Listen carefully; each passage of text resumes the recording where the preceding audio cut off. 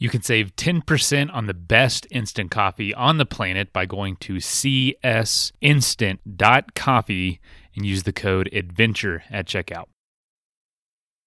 It gives you a perspective on what's really important and what's critical, and you also don't whinge and moan about stuff if stuff goes wrong. And what I mean by that is that you have to accept your responsibility for things that go wrong in your life.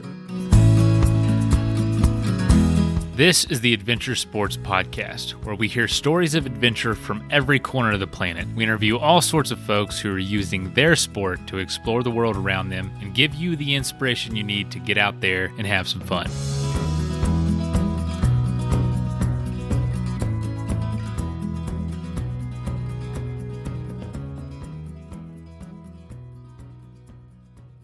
So Laval has just an incredible story, and I'll let Kurt, who did this interview about 3 years ago, tell a little bit more about it. So, you know, some of the things he's done he has finished the 7 summits. Some of the records might not hold completely now, but Laval's just an incredible athlete, incredible adventure, super wise, very inspirational, and has a very compelling story. And has overcome a lot. We didn't say this in the title, but he lost his son in a tragic drowning accident about 6 years ago now. And he talks about that and how, he turned that into kind of a drive to be more adventurous and to continue doing what he was doing. And so, but anyway, thank you so much for listening in, and we'll just get right into it, and I won't waste any more of your time. Enjoy.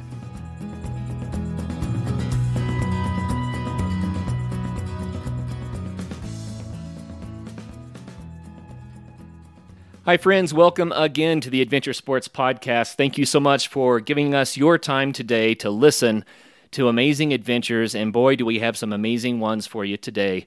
Laval St. Germain is on the phone here, and Laval is Canadian. He is an ocean rower, a mountaineer, an airline pilot, a keynote speaker. He's done 6 of the 7 summits. He's the only Canadian to summit Everest with no oxygen. He holds the world record for the fastest ever solo row of the North Atlantic from the North American continent to Europe. And he is here to talk to us today about what he calls stepping out and shoving off, what it takes to do these amazing adventures, especially in the face of extreme adversity. Laval, thank you for joining us today. Hey, thanks, Kurt. Thanks for having me on. I love your podcast. I'm looking forward to chatting.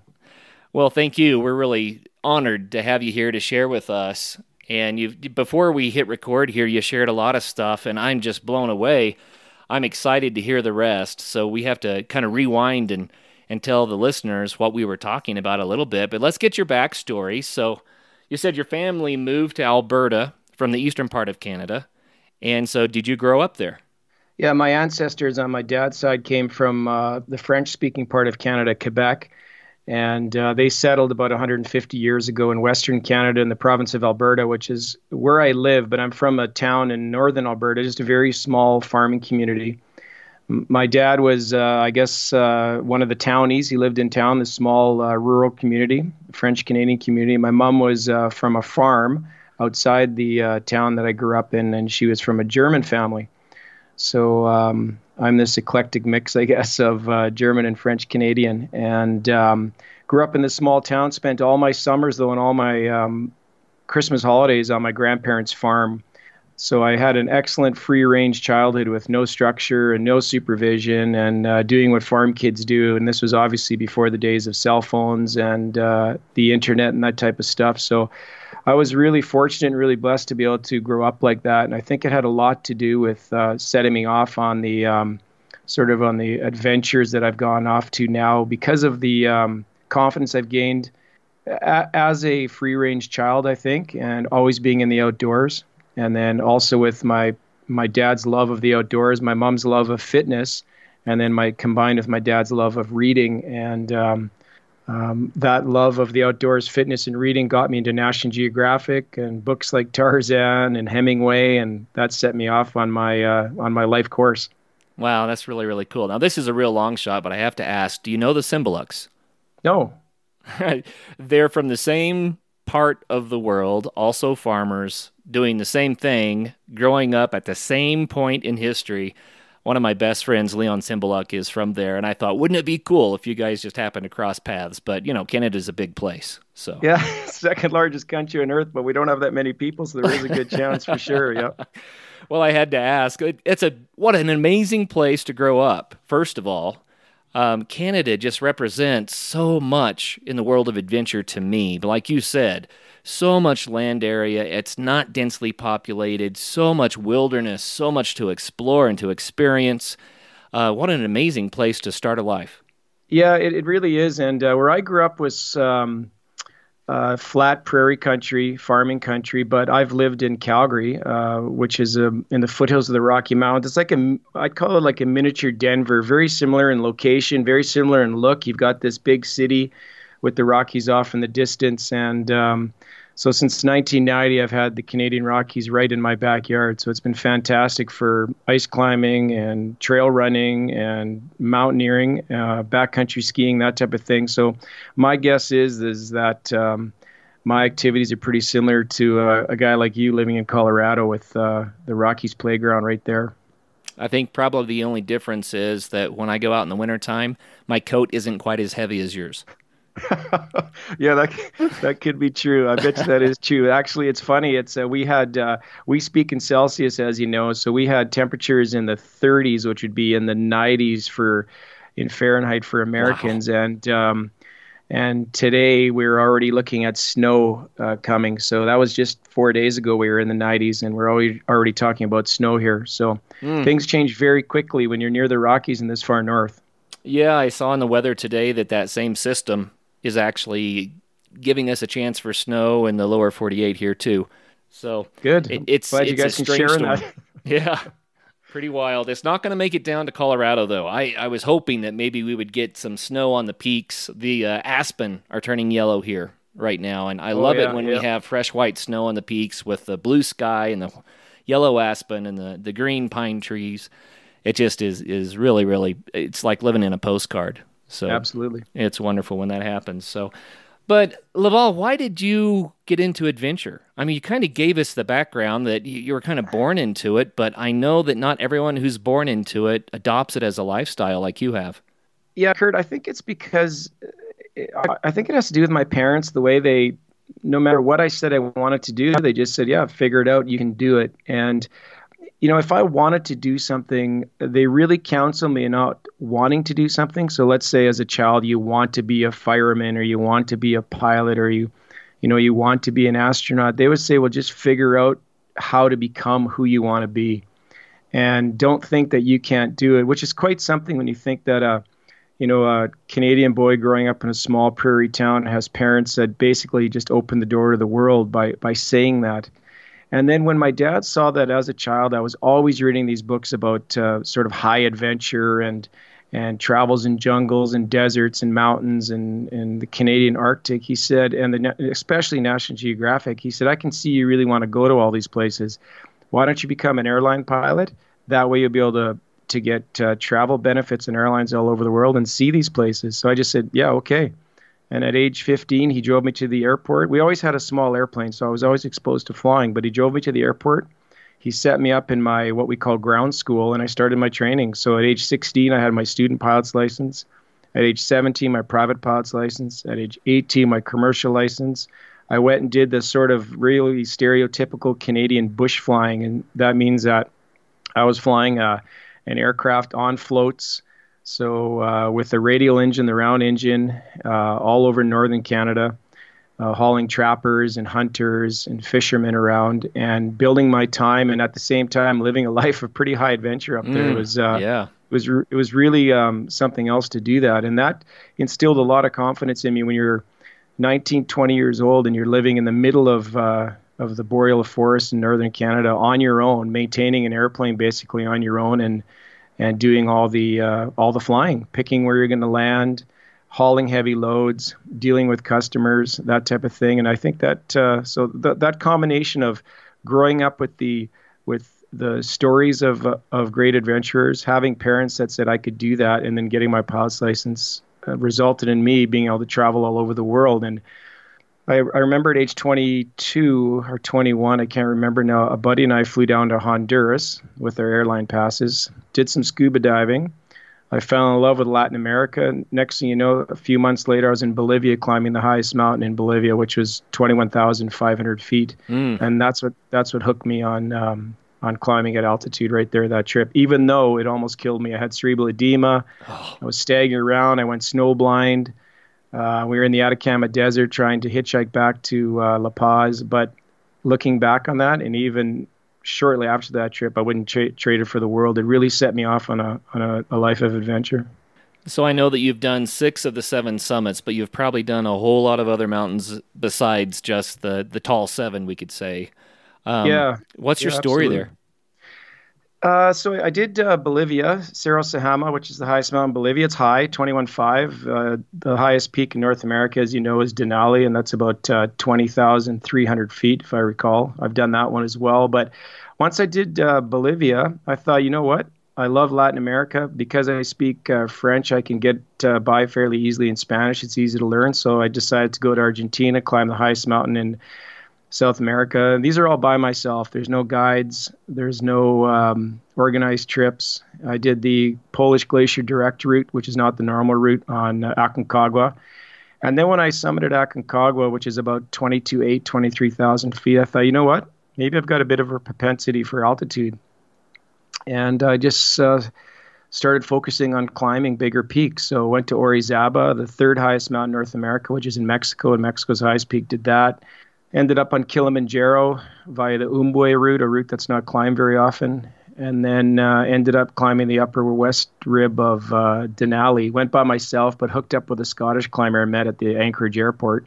Eventually, we skied to base camp together, and then I did the rest of the climb on my own. But I really love the high mountains of the world. And but interspersed with that was obviously climbing here in Canada, backcountry skiing trips. This all started with actually backcountry skiing and ski mountaineering in the Cascades.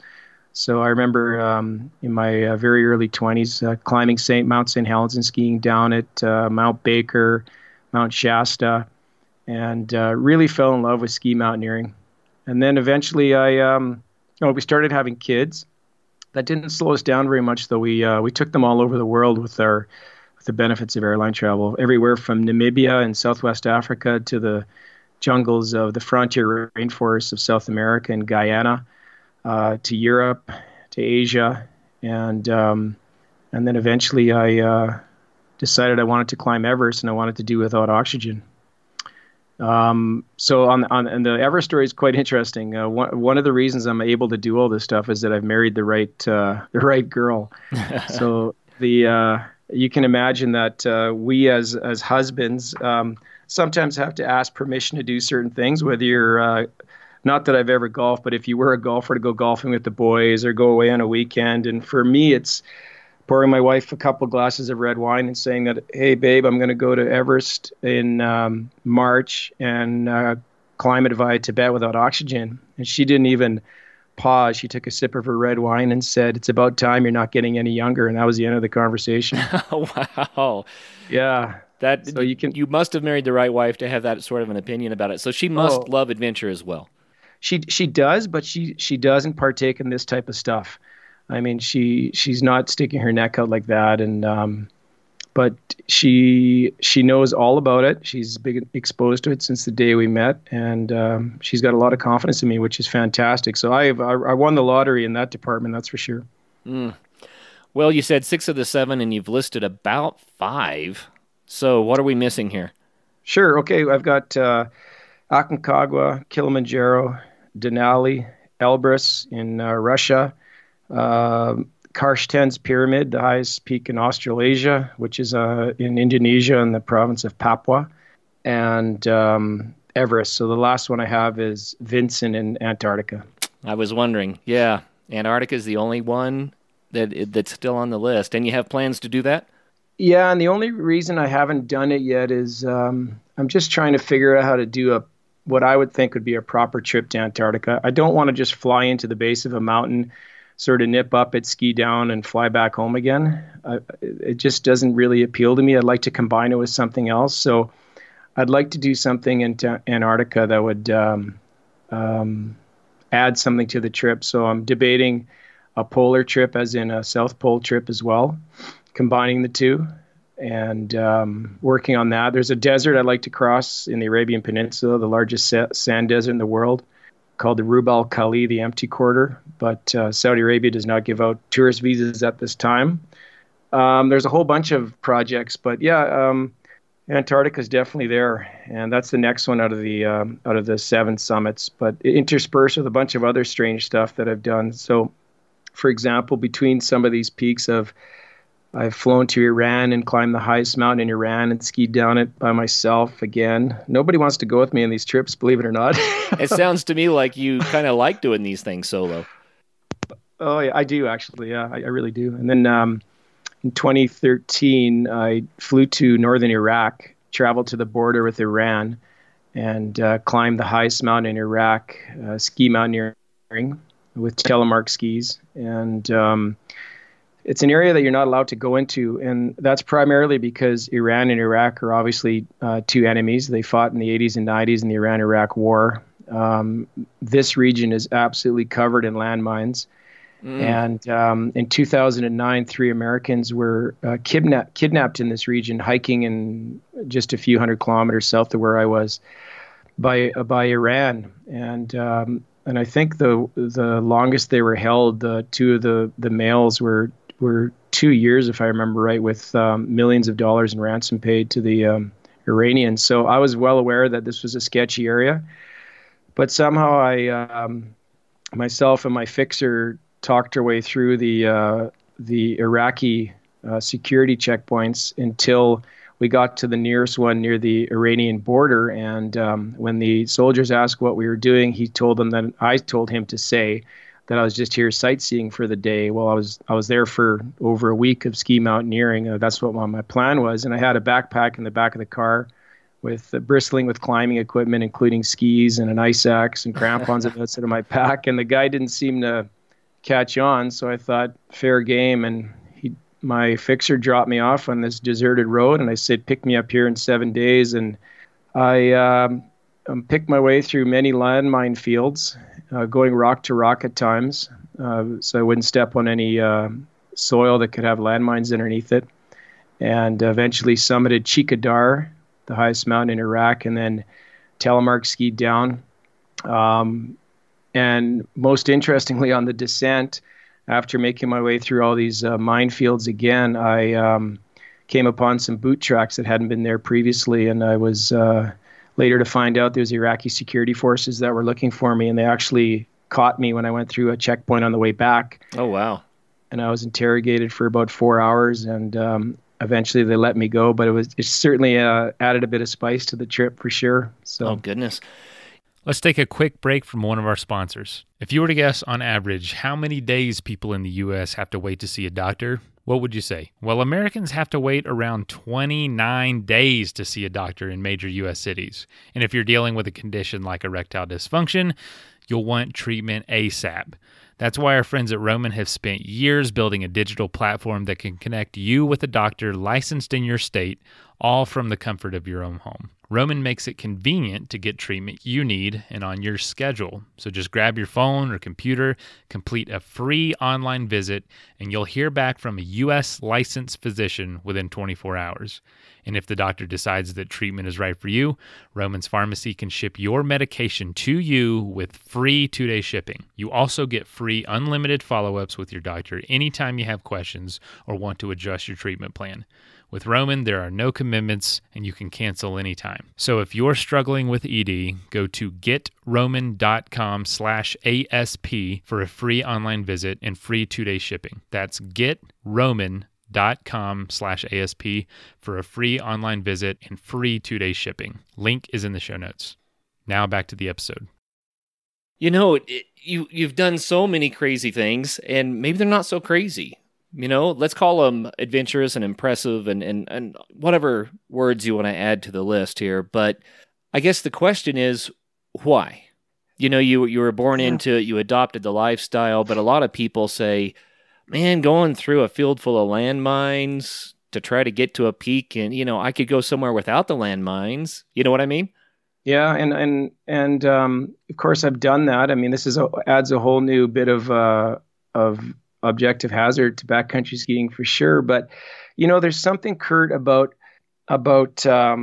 pushing back against propaganda and myths, for example. What I mean by that is that you and I, as North Americans, and more so for you as an American, have grown up with Iran being this evil place with these people who are generally evil, and yet places I've been in the world, some of the friendliest, most hospitable, kind people I've ever met were in Iran. And that does not fit the stereotype that we're sort of served up in the Western media in Western Europe and North America, and especially down in the U.S. And I was just absolutely blown away by that. And I love that I pushed back against that. To be sitting on a peak in Iran or Iraq and looking across these fantastic glacial landscapes with herds of ibex grazing around and untouched snow to ski down, and these spectacular peaks that are just as spectacular as anything I've seen in North America or in Europe, is really something else. And it doesn't fit our impression or our preconceived notions of what these countries are supposed to be like. And then meeting a Kurdish tribesman in the mountains of Iraq who is sharing his food with you, and you're sharing a tea, squatting in the snow together and speaking in sign language, just something I'll never forget. And these moments that you get, these memories, far outweigh the tiptoeing through a landmine or the discomfort in a snowstorm or the danger of climbing by yourself or that type of stuff. I always remember the best parts of a trip, even though I've gone through some pretty horrible times and horrifying times on some of my expeditions. So that's one of the reasons I love that. I love going to these places on the map where people say you can't do it, you shouldn't be there. And yet when you do it, you come back and go, wow, it was better than not that bad. It was fantastic. Yeah, beautiful answer. But having said that, my wheelhouse is the mountains. Are the mountains. My wheelhouse is running down a mountain path, climbing, skiing, that type of stuff. And one area where I really confronted sort of fears and challenge was shoving off into the North Atlantic. Right. And that's where that second part of my tagline comes from. The step out, meaning step out of your tent, either on the high camp on Everest or on a snowstorm at -40 and on Denali, or shoving off from a dock into the North Atlantic to row across it. Now that was really pushing my limits, like I've never been pushed when it came psychologically, not physically, but psychologically. So, but I still hearken back to that, and I use the lessons I've learned from things like that every day in my life. So, Laval, you shared with me before we hit record here about your son, Richard, and I think that talking about the North Atlantic without explaining to our listeners the story about Richard would be a disservice. So would you be so kind? Yeah, absolutely. So our son, Richard, at age 21, which is 3 years ago now, it was 3 years ago, July 15th, got a job as a young pilot, following in my footsteps, starting as a bush pilot, like I was telling you, flying in the north. And he got a job 21 days previously in a place in the Canadian Arctic called Norman Wells. And as you know, in the Arctic, it's 24-hour daylight. So one night at about 9:15 at night, he asked a young lady that was working at a student who was working at a hotel there as a waitress for the summer from Ontario that he was sort of courting and dating to go for a canoe trip. They got in a canoe on the Mackenzie River, which is the second largest river in North America after the Mississippi. And 20 meters from shore, on a beautiful summer night, the canoe flipped. They both hung on to the boat for a while.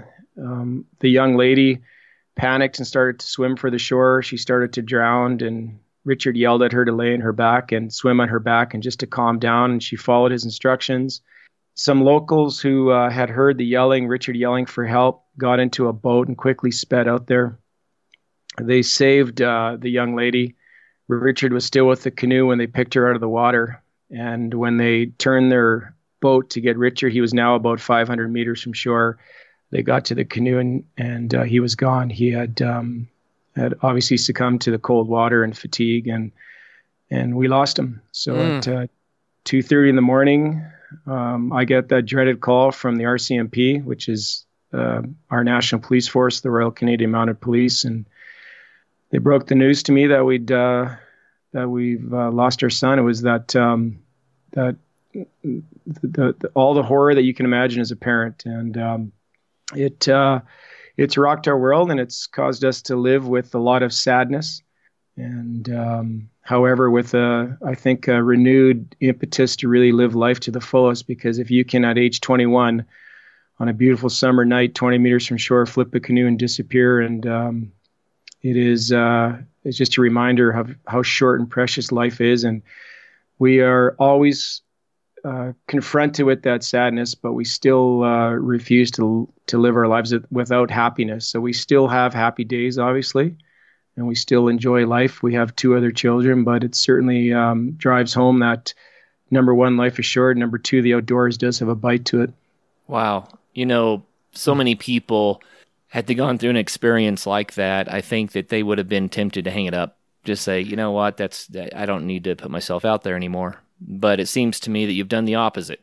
Yeah, we started to live very intentionally with respect to grief, and I think we always have lived intentionally, but with respect to grief, we really made a concerted effort to come out of this healthy, meaning we went to counseling, we spoke to other parents who had lost children, and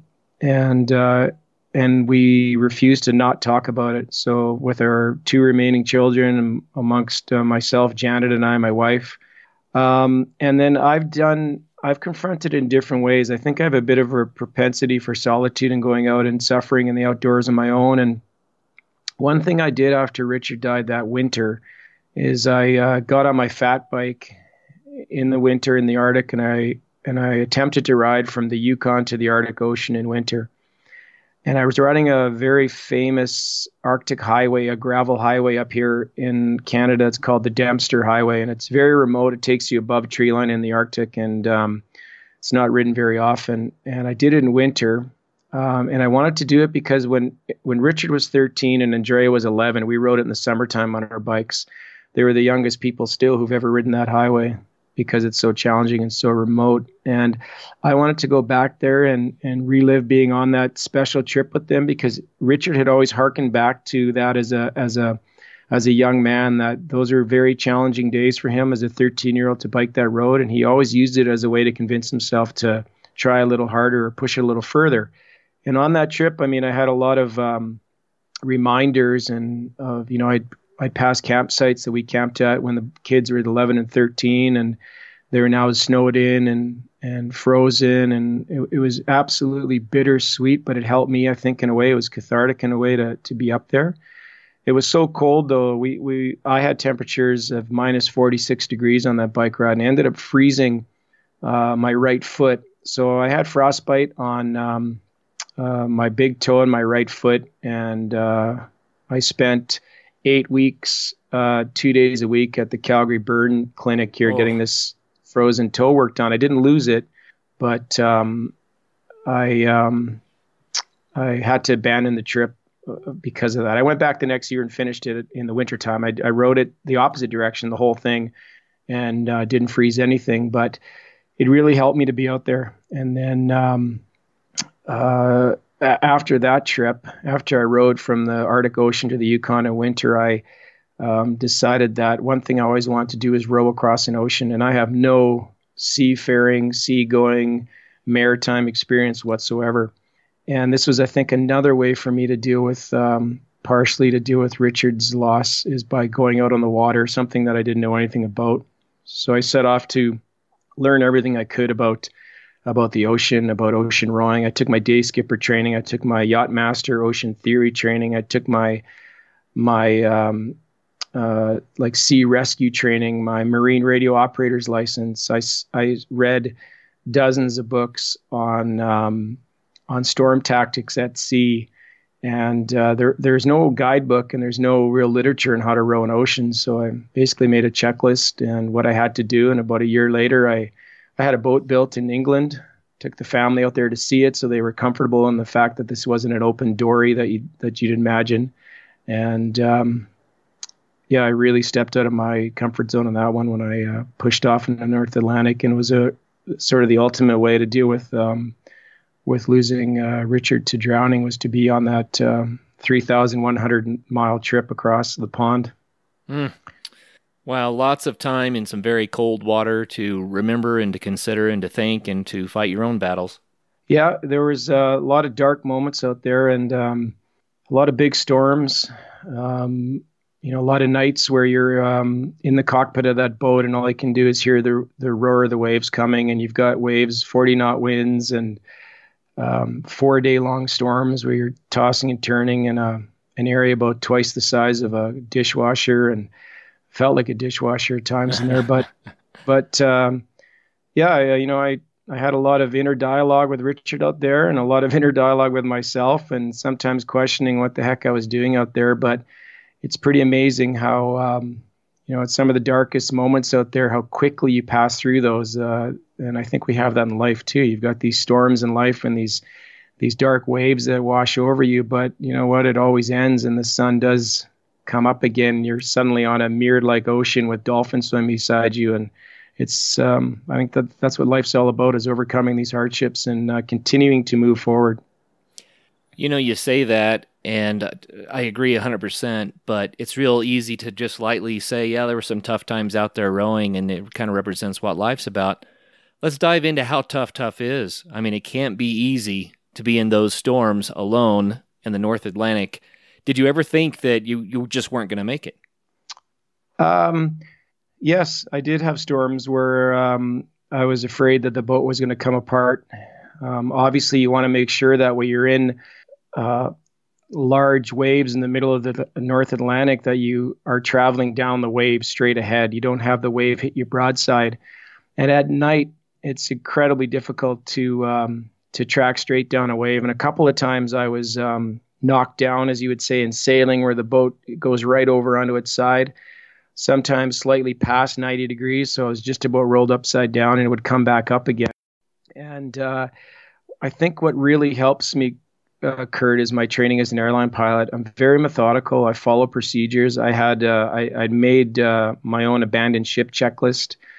I'd be reviewing it. I had a lot of redundant systems in the air. I almost called it an airplane, in the boat, much like you would on an airplane. And I think my training as an airline pilot really helps. I don't panic in hairy situations at all. I just fall back on my training. There's that one saying that I always like to repeat to people, is that it's from a Greek philosopher named Archilochus, is that we don't rise to the level of our expectations, and I add in their hopes and prayers and dreams. We don't rise to the level of those. We always fall back to the level of our training. So when the shit hits the fan, so to speak, you fall back on your training. And if you stick to that, if you stick to procedures, that you can generally dig your way out of some pretty hairy situations.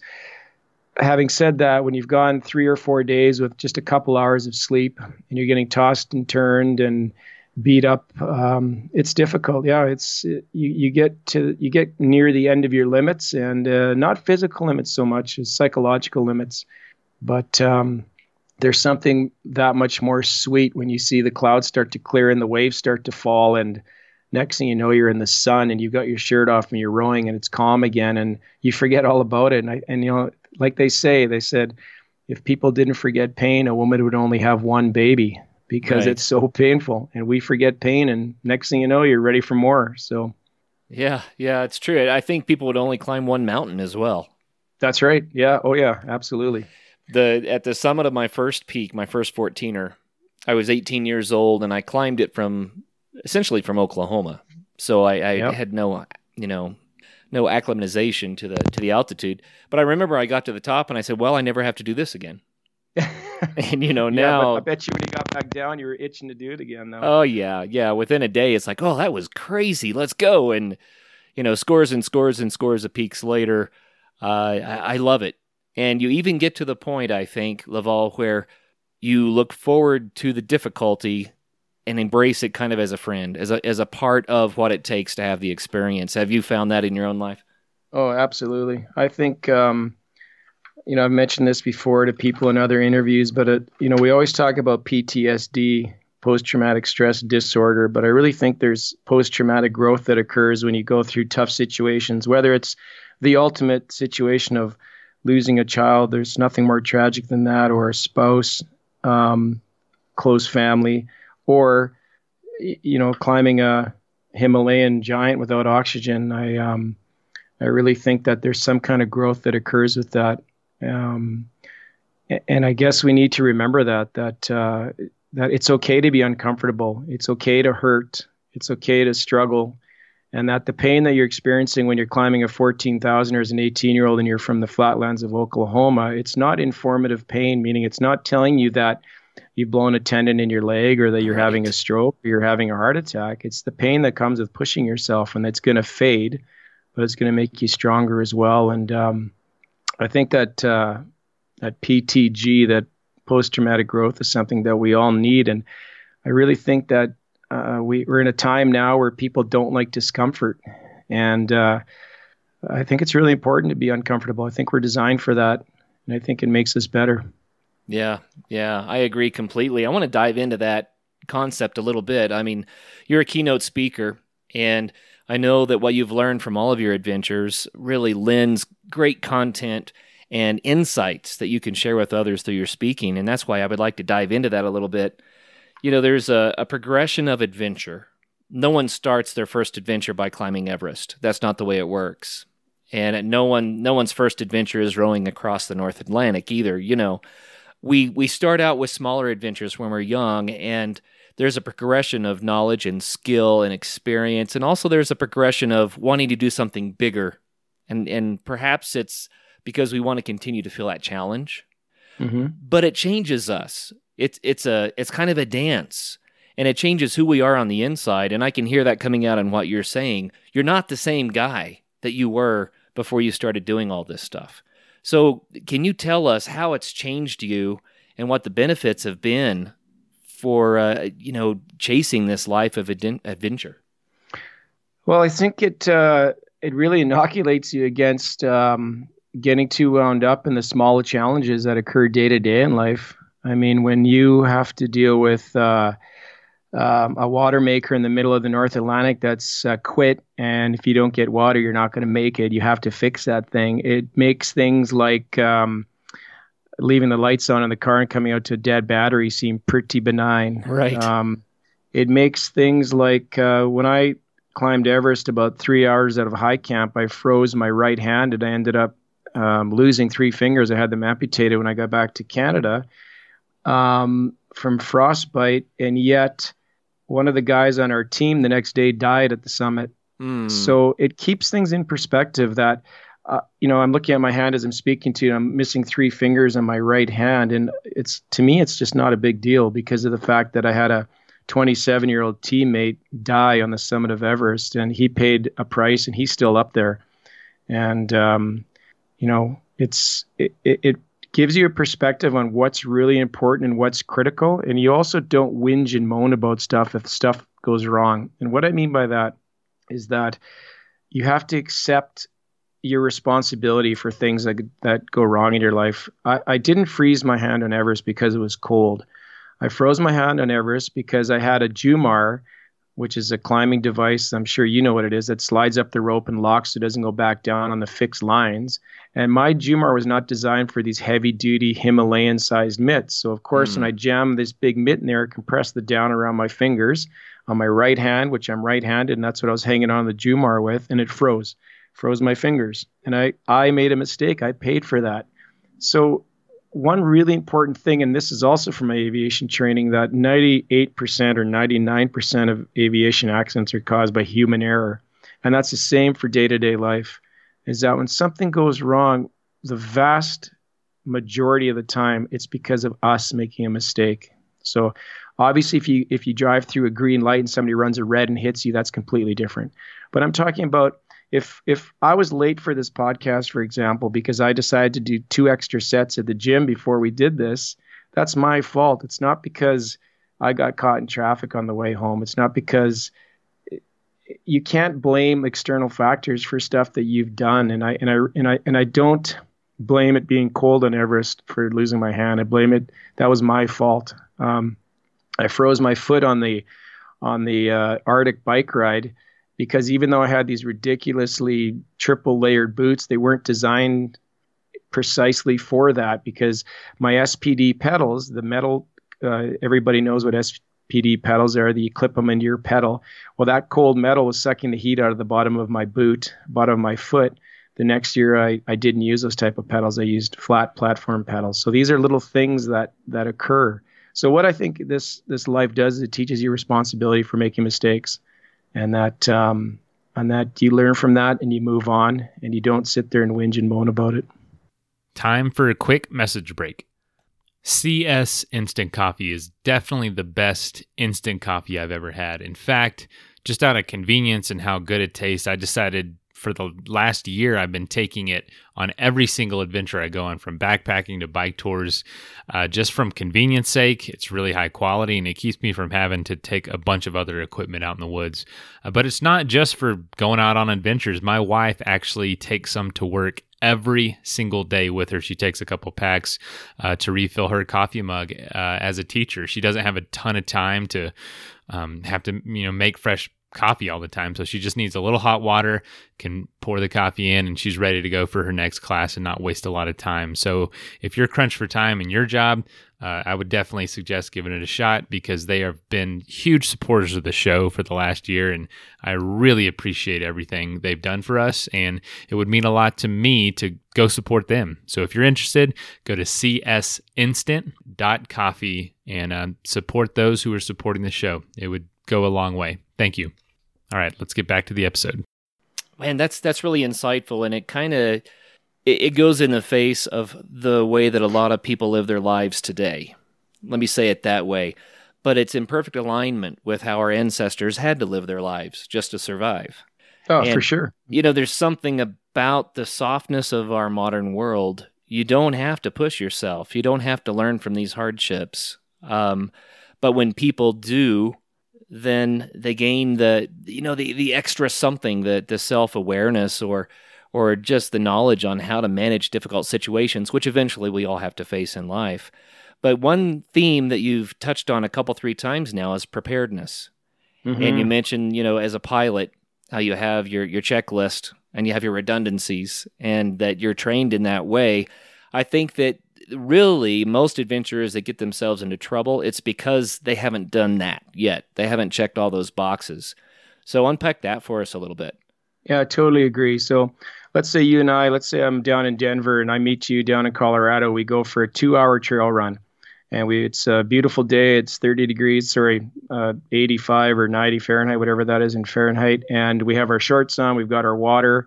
We may have headlamps, and we go for a run. No big deal. So we get an hour away from the car, we're turning back, and you sprain your ankle.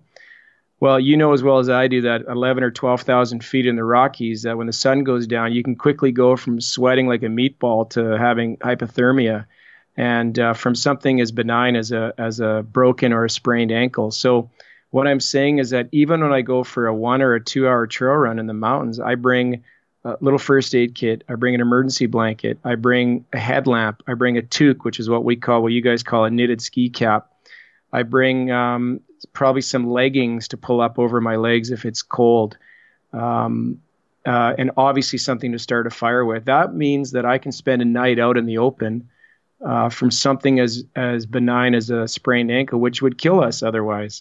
So you have to really be prepared, and you have to be prepared in at these most benign times, like a trail run that you've done 100 times before. All it takes is to roll your ankle or sort of go off the edge of the trail and hit your head, and now you're in a life and death scenario. And I extend that through to these actual life and death scenarios when I'm either in the Himalayas or in the middle of the North Atlantic. I'm extremely careful about what I'm doing, but it doesn't mean I'm not out there having fun, pushing the limits, skiing some big lines, skiing some steep stuff, for example, or climbing some steep stuff. But at the same time, I'm ready if something goes wrong.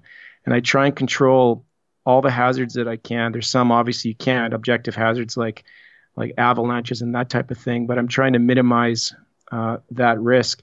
And furthermore, I think that we tend to design our own luck at times, especially in the outdoors. And there's another quote, and this is from a Roman philosopher, which I've always lived by, is that luck is what happens when preparation meets opportunity. And if you are prepared and the situation is right, you can take advantage of that. Now, of course, conversely and tragically, sometimes like with my son Richard, bad luck can befall you as well. But I have to add this to Richard's bad luck, is that he didn't have a life jacket on that day. So that's a perfect example of not being prepared.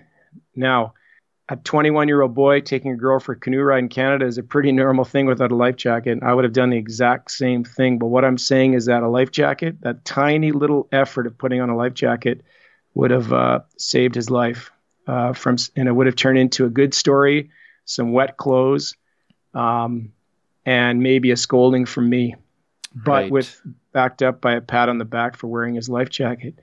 So, I mean, this is a bit of going off in a bit of a tangent, but since then we've established a river rescue fund in this community, and now we have life jacket trees along the river with free life jackets that people grab anytime they go in a boat, and it's called the Richard St. Germain River Rescue Fund, just to prevent that. So that's beautiful. That's an example of that type of thing where preparation. Of course, there's going to be things you cannot prepare for, but it makes such a big difference. Laval, we have just a whole plethora of listeners, but a lot of our listeners are younger to adventure. And that doesn't mean that they're young, but they're just starting to try to challenge themselves and find out what they're made of a little bit. And I want to share something that it's a parallel to this. When I was in my 20s, we were in the Indian Peaks area in Colorado, and we were there to camp. And a buddy of mine that was from out of state, he had no mountain experience. He looked up at Navajo Peak, which is a somewhat formidable little 13er.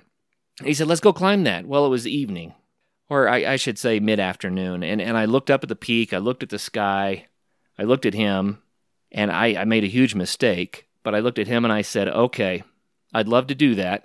However, it's going to get dark. It looks like we're going to get some snow. We don't really have the right gear. Are you sure you want to go risk something like that? And he goes, yeah, let's go. And we went. We knew we weren't prepared, but we thought adventure will be fun. We got out of there alive by the skin of our teeth. We stumbled back into camp with a 1/4 inch of ice over our entire bodies, frozen to our clothes. We had to melt our boots to pull them off. He got hypothermia, and at one point, almost sat down to die. And I had to rough him up to keep him walking. There was another point at which we lost all visibility, and we had to go down these monster 1,000-foot embankments with cliffs with no visibility in the ice. It was the dumbest thing I've probably ever done in my life. But the reason I want to tell that story, one, is so other people don't do it. We were very blessed to get out of there with no real harm. But I want to let people know it's not just about preparedness. It's about recognizing when you're not prepared to say no. You know what I mean? To stop and say, the adventure's not worth it today. I want to do an adventure in a way that means that I can come back and enjoy it again another day.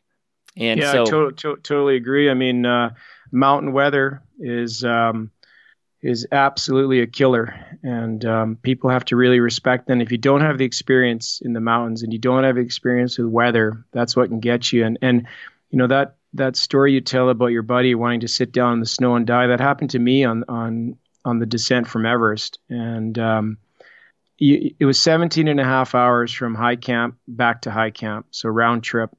I left it at about 11 o'clock at night in the dark with my headlamp, and it was snowing.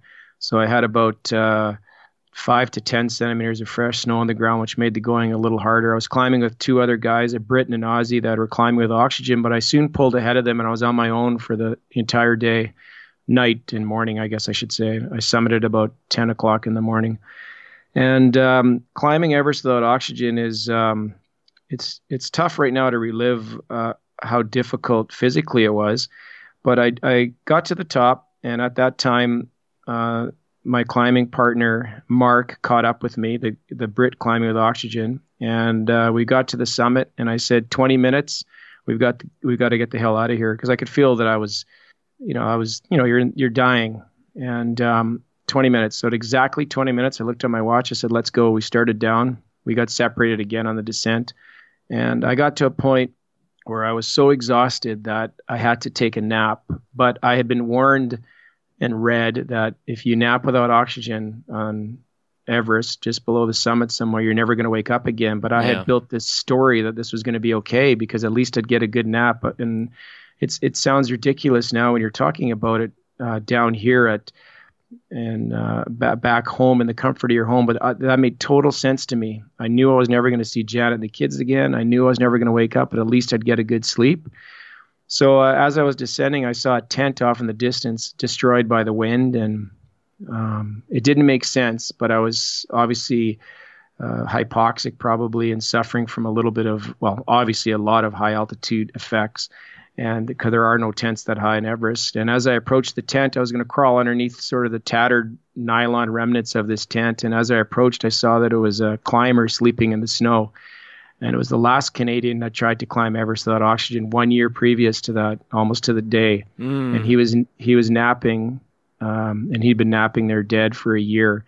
And let me tell you, that made me wake up pretty quickly and continue down. So I know exactly what that level of fatigue is like for your friend to want to just sit down and literally fall asleep and die. But sort of as an added bright side to this story, I did one of my public speaking gigs about Everest shortly after I got back from that expedition, and a guy came up to me after the talk to shake my hand and talk to me, and he had tears in his eyes, and he said, "I want you to know that," this guy's name was Frank Ziebart, the guy who died up there, Canadian. He said, "I had dinner with Frank and his wife the night before he left for Kathmandu, and it'll be good for me to tell his wife that Frank's body up there, meaning Frank's death, stopped you from lying down and dying, and it may have saved another Canadian." So there was a bit of a silver lining in that story. But yes, for the uninitiated, the mountains can turn on you pretty quickly, and even the hardest of us can get to a situation where you're ready to pack it all in. Well, it's easy to go too far and be surprised by just the circumstances. I mean, hypothermia does that. It causes us to lose judgment. It causes us to lose reason, and not to mention all the high altitude effects, right? And so I'm really glad that you shared the story. We have so many people that come on the show who say, "Well, I did this and it was awesome, and man, it made my life so much more rich, and I have these great memories." And I love those stories. Don't get me wrong, but thank you for sharing that on your way down from Everest, you were about ready to lay down and die. People need to know this is not kid stuff, you know? Oh yeah, it's when you're up there sort of tickling the edge of the envelope, so to speak. It's sometimes you go over the other side, and it does not take much, especially when you're at those altitudes or at those temperatures, if it's up in the Arctic or if you're out in the middle of the North Atlantic. So preparation is extremely important to take advantage of luck in quotation marks, but sometimes life conspires against you and you get the chop. So. Oh yeah. Well, it's obvious that you also have a very goal-oriented life, and I think that can be a fabulous way to live. Talk to us about goals a little bit, and how can people achieve their goals? Wow, that's a big question. You know, I don't see myself as somebody who can motivate somebody to. I don't consider myself a motivational speaker, although I think if you sort of did a Google search on me, that may be what comes up. But I'm more trying to share with people via my experiences that people can accomplish these things, and it doesn't have to be Everest, obviously, without oxygen. It doesn't have to be a mountain. It doesn't have to be rolling an ocean alone or tiptoeing through landmines. But I think that when you do these types of things, that you have a certain propensity for achieving goals, and that comes with a certain level of confidence. And I think that we all have these abilities. And I alluded to it earlier when I talked about my parents, is that if you want to have a podcast, for example, like you do, a fantastic podcast, that's not enough. If you sat down, and I think your business partner's name is Travis, if I remember right, and you said, what do we need to do to have a good podcast? And you guys probably, without even knowing it, put together a checklist, just like I use in aviation and just like I use in my own life on expeditions, and put that together. I don't think you said you wanted to have a podcast. You said, what do we need to do? And if you follow that through in your daily life, is what do I need to do this? What do I need to do to go there? What do I need to do to pay for this trip or buy that mountain bike to do this expedition? I think we're all going to figure it out. And one of the things, I keep hearkening back to checklists, sorry, but I'm an airline pilot and I think they're critically important. But when you wake up in the morning, Kurt, what's going to constitute a good day for you. So what makes a good day. So when you go to bed at night, and you say to your wife, you go, you know what, honey, that was a really good day. I got this done. I recorded a podcast interview. I got a workout in. I worked on some products at the store. I spent some time with the kids. We had a healthy meal and a nice glass of red wine. That to me is a good day. Well, if you know what is a good day is, when you wake up the next morning, why don't you write down what a good day is going to be? Why don't you just jot down on a piece of paper beside the bed what is going to make a good day? Or if you don't want to write it down, just simply think about what constitutes a good day, a checklist, because it's not top secret to you what a good day is. Instead of just waking up and dealing with it as it comes at you, set it up in a structured way that you say, okay, I'm going to have a healthy breakfast. I'm going to go for a run, go to the gym, whatever it may be. I'm going to work for 2 hours on the podcast. I'm going to write a blog, and I'm going to spend time with the kids, sit down with my wife and watch a movie and have a glass of wine. And you can far better achieve these things if you've had a plan in the morning to have a good day, because you know what the secret is to a good day. And if you continue to do that in your life, you're eventually going to be feeling successful and fulfilled, and it'll help you achieve goals in the long run. So I think it's really important to wake up instead of just letting life happen, dictate how you want your day to be. That's beautiful, man. The listeners know that I just recently moved to Gunnison. We're still unpacking boxes. And so I just reached in a box a couple days ago, pulled out an old notebook, and I keep notebooks so I can track everything I have to do and everything that I've done and that sort of thing. But on the front of this notebook in big block letters with a magic marker, I had written intentional. Wow.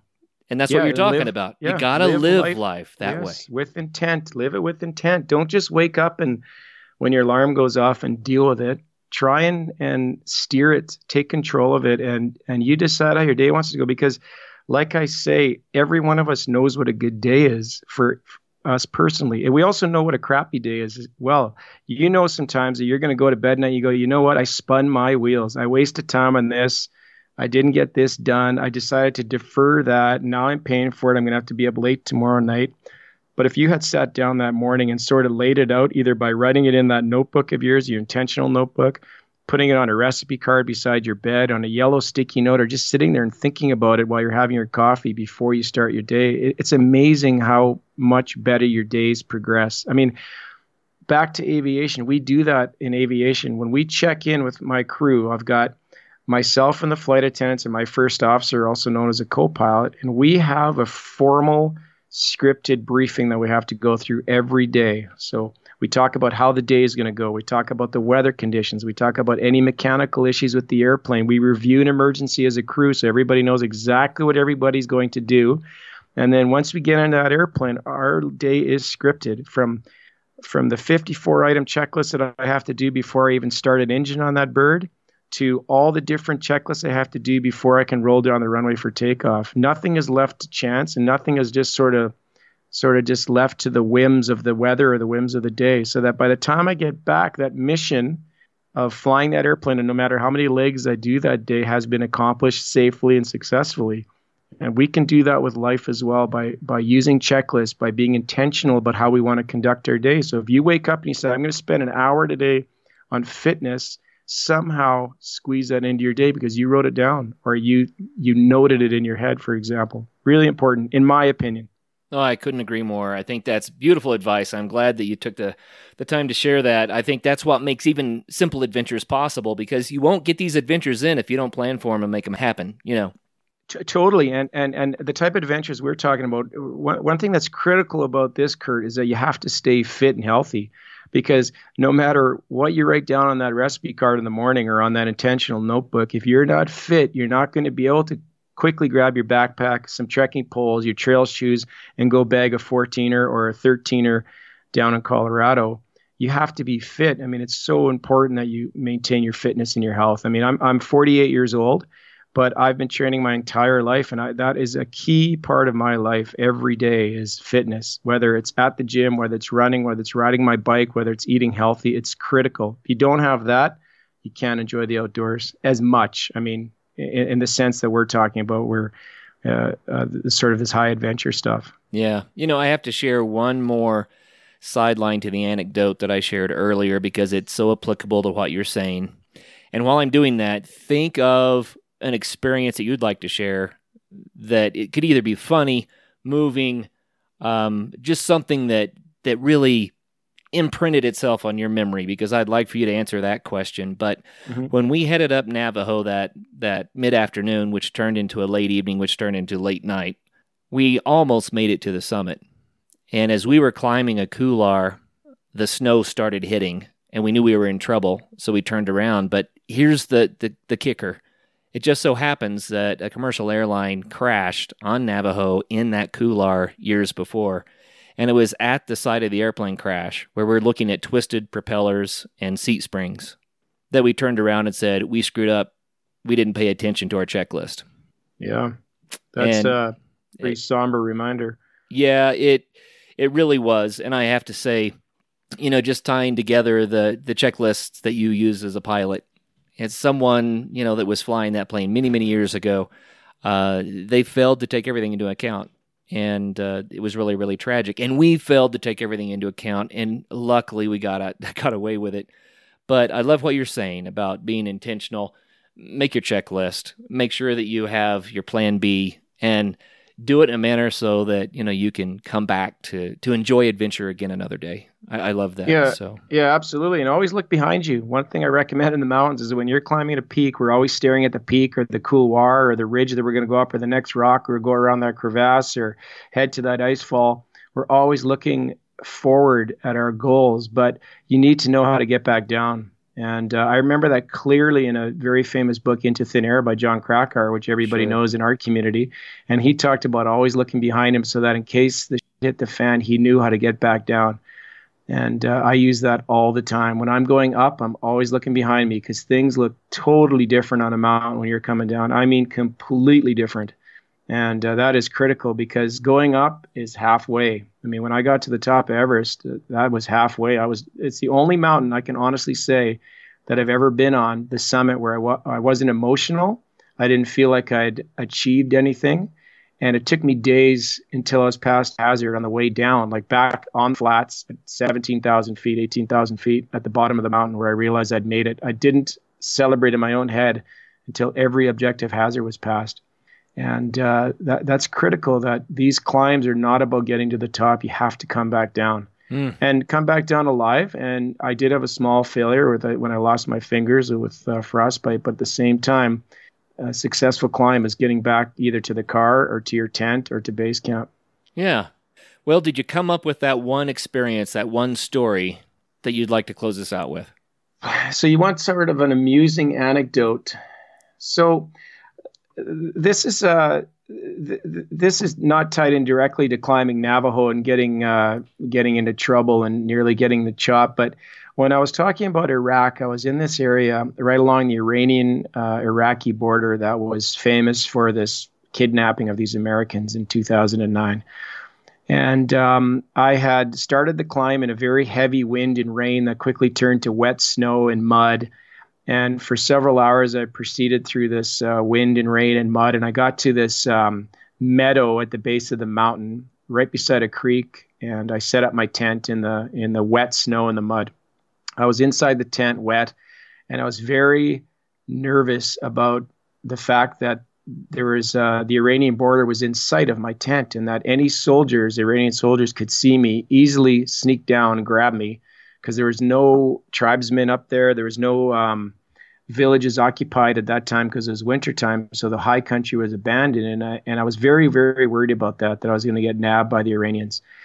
Kidnapped, and I think Janet would have been really upset. And yeah, I went to bed that night, very concerned about it. The wind was blowing, so it was very tough to hear outside the tent. It was a little bit like being in bear country, where everything outside sounds like a bear, but a grizzly or a polar bear, especially, those are the worst. But right. I woke up in the morning, and I heard a cough outside my tent, a human cough right outside the zipper. So I opened the interior of the tent, and I still had to open the fly. But when I opened the interior of the tent, I could see underneath the fly, because it obviously doesn't extend to the ground, and I could see khaki pants, 2 shoes, and a rifle butt on the ground. So somebody holding a gun with the rifle butt on the ground, and I just said to myself, "This is it. I've been kidnapped. Janet's not going to like this. I've really done it this time. She's not going to be happy." So I took a deep breath. My heart was racing. It was literally in my throat, my heart. And I unzipped the tent, and standing there was a Kurdish hunter, tribesman, who was standing there with this primitive old 12-gauge shotgun is what it looked like. And I spoke a tiny bit of Kurdish, and he spoke zero English, but through a combination of sign language and me offering him tea and us exchanging some snacks together, we squatted in the snow, had this conversation, and by him sort of acting out over his head the horns of an ibex, he told me that he was hunting ibex, and he was not an Iranian an Iranian coming to kidnap me. But that's one of a very special comical moment in the outdoors where I convinced myself I was about to be kidnapped. I woke up to a guy standing with a rifle or a shotgun outside my tent. It turned out to be this incredible, pleasant story that I'll never forget. So that's great. That's my amusing anecdote.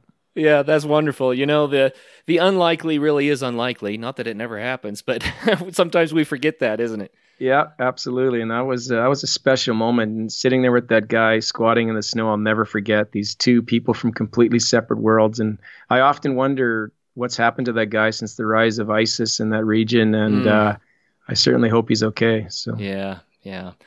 Well, Laval, we have to tell everyone how they can learn more. Your website is LavalSaintGermain.com, and that's LavalSaintGermain.com. So LavalSaintGermain.com. That's probably the best way to get more information. What else, or what other places should people look? Sure. Twitter, at Laval Saint Germain, all one word. So LavalStgermain. Instagram, I'm pretty active on Twitter and Instagram. You can search me on Facebook as well. But reach out to me on Twitter, on Instagram. I've got a contact me forum on my website. If somebody wants to chat, I'm always open to talking about it with fellow adventurers if they have any questions. And I love sharing my story. So feel free to reach out. Well, that's fantastic. Do you have any books in the works? I told my wife, she keeps asking me, I said, as soon as I do something interesting, I'll write a book. And she just rolls her eyes. So I don't know. I think someday I'll write a book. If I really find what I've done is interesting, I will. But right now I'm just enjoying living life outdoors, a life of adventure, doing stuff with my kids. And maybe someday when I'm old and decrepit, I'll write a book. We'll see. Well, Laval, I have to say thank you especially for being real with us about the hardships and the tragedies that you've experienced in your life, and how, reaching out and going on these challenging adventures has helped to shape you and get you through some really, really difficult times. I think that those words will certainly act as seeds that will find some purchase in someone's soul. And you helped someone today. Well, that's nice to hear, Kurt. And because of your podcast, we were able to do that with this conversation. So thanks very much. I enjoy your podcast. I listen to it all the time, and I'm looking forward to more of them. Well, thank you very much. And for all of our listeners out there, hey, I always say it before the next show, make sure that you do get out there and have some fun. I'm going to throw in here, plan it, right? Put it on paper. Yeah. Be intentional. Make it happen, just like Laval said. Thanks, Laval. Write it down. Thanks very much, Kurt. First of all, thank you so much for listening. It means the world to us that you choose to listen to the show. If you'd like to help us further, you can leave a review on iTunes, share us with your friends, your family. It goes a long way to grow in the show. You can also support us financially through patreon.com/adventuresportspodcast. Link is in the show notes. And also, if you have an idea of who could be a good guest for the show, we're always looking for people to tell their story about the outdoors or adventure. So if you know someone, please reach out. Email us at info@adventuresportspodcast.com. And until then, get out there and have some fun.